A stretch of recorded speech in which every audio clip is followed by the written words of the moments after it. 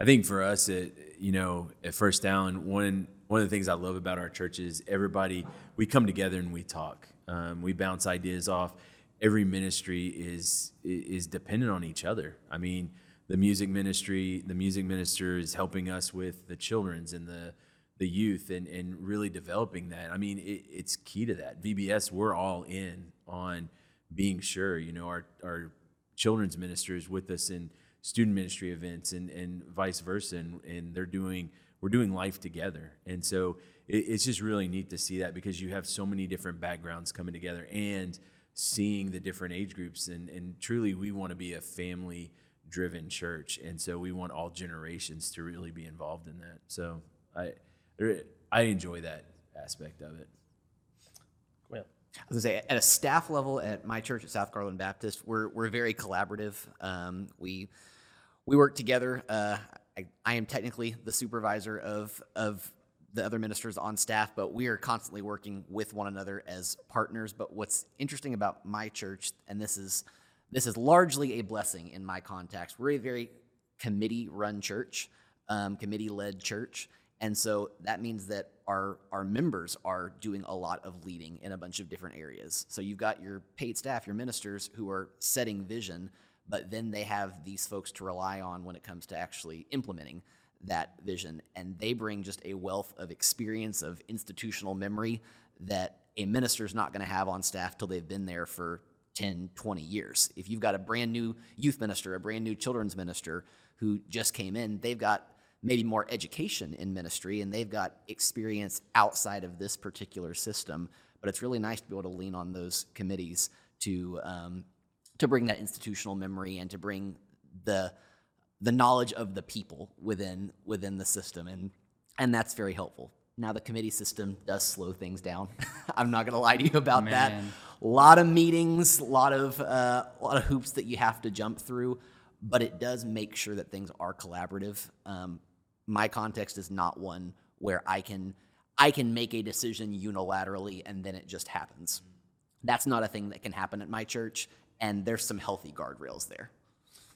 our church is a pastor-led, deacon-served, congregationally governed church, which not everybody agrees with that, but I believe that is a very healthy form. We have 4 standing committees at our church, and one pastor serves as a liaison onto every committee because we work in a collaboration and funnel that vision to our committee who communicates it to our congregation. So I'm on the personnel committee, our stewardship, our executive pastor is on the stewardship committee, and we're able to work together in that sense. But as a staff, we got 5 full-time guys, 1 part-time lady. We meet every Wednesday in my office for about 2.5, 3 hours, and everybody speaks in everybody's ministry because what you described was silo ministry, which is awful. I've done silo ministry. It's lonely. So we speak into everything that we're doing, and the big question is, does this funnel into the vision of our church? And if it doesn't, let's not do it. And that way, when I say I've got an idea as the senior pastor, anybody can speak in and say, okay, but let's think about this. And I think it's a very, very healthy way. I think it's a good example of leadership. I think it's a very healthy way to do church. So empower the people, just like you said. On our stewardship committee, we got CPAs, accountants. On our personnel committee, we got lawyers and HR people. Empower the people to do what they can do, but also empower your staff to speak in and lead the church under the vision that you feel like God has given you as the senior pastor. One thing that this kind of speaks to what you were saying, the meeting that is the most difficult to plan for every single month in my context, but is also probably the most productive meeting we have all month long. We have a monthly church council, and that's where staff is invited to church council, and the chairs of every committee in my church come to that meeting. So it ends up being, we got a lot of committees at my church, so it ends up being 20 plus people wow. in our fellowship hall, and we calendar for the next 4 months. Every staff member does a presentation on what's going on in their specific area of ministry. And then we just talk about what are the next 4 months going to look like, what events are coming up. That's and good, it man. gives us an opportunity to collaborate on those things. Yeah. And like I said, in some months I dread it because as the pastor and the one who moderates that meeting, I never know at any given moment what's going to happen in that meeting. I can't set an agenda. Yeah. I just walk in, and sometimes I'm fed to the lions, and other times it's really great. But with that being said, it's the most productive thing that we do all month because we all get on the same page, and it happens once a month, and that's so helpful.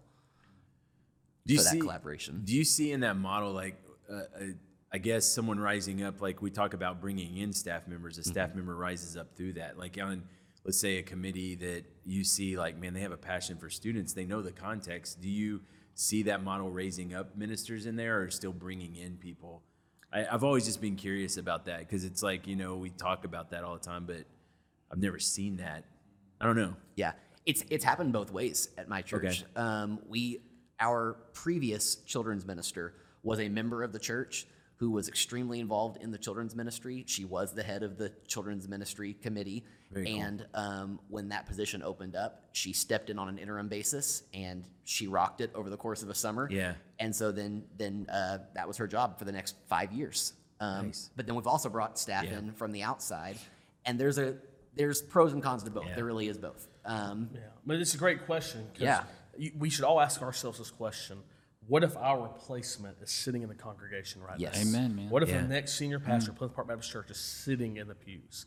Well, that changes how I do discipleship. Because I fully believe we should raise up leaders in our local context. In a perfect world, you wouldn't have to get a search firm or anything like that. You raise up those leaders. So that's why I keep active in my mind. What if my replacement is sitting in this pew right now? That's a good word.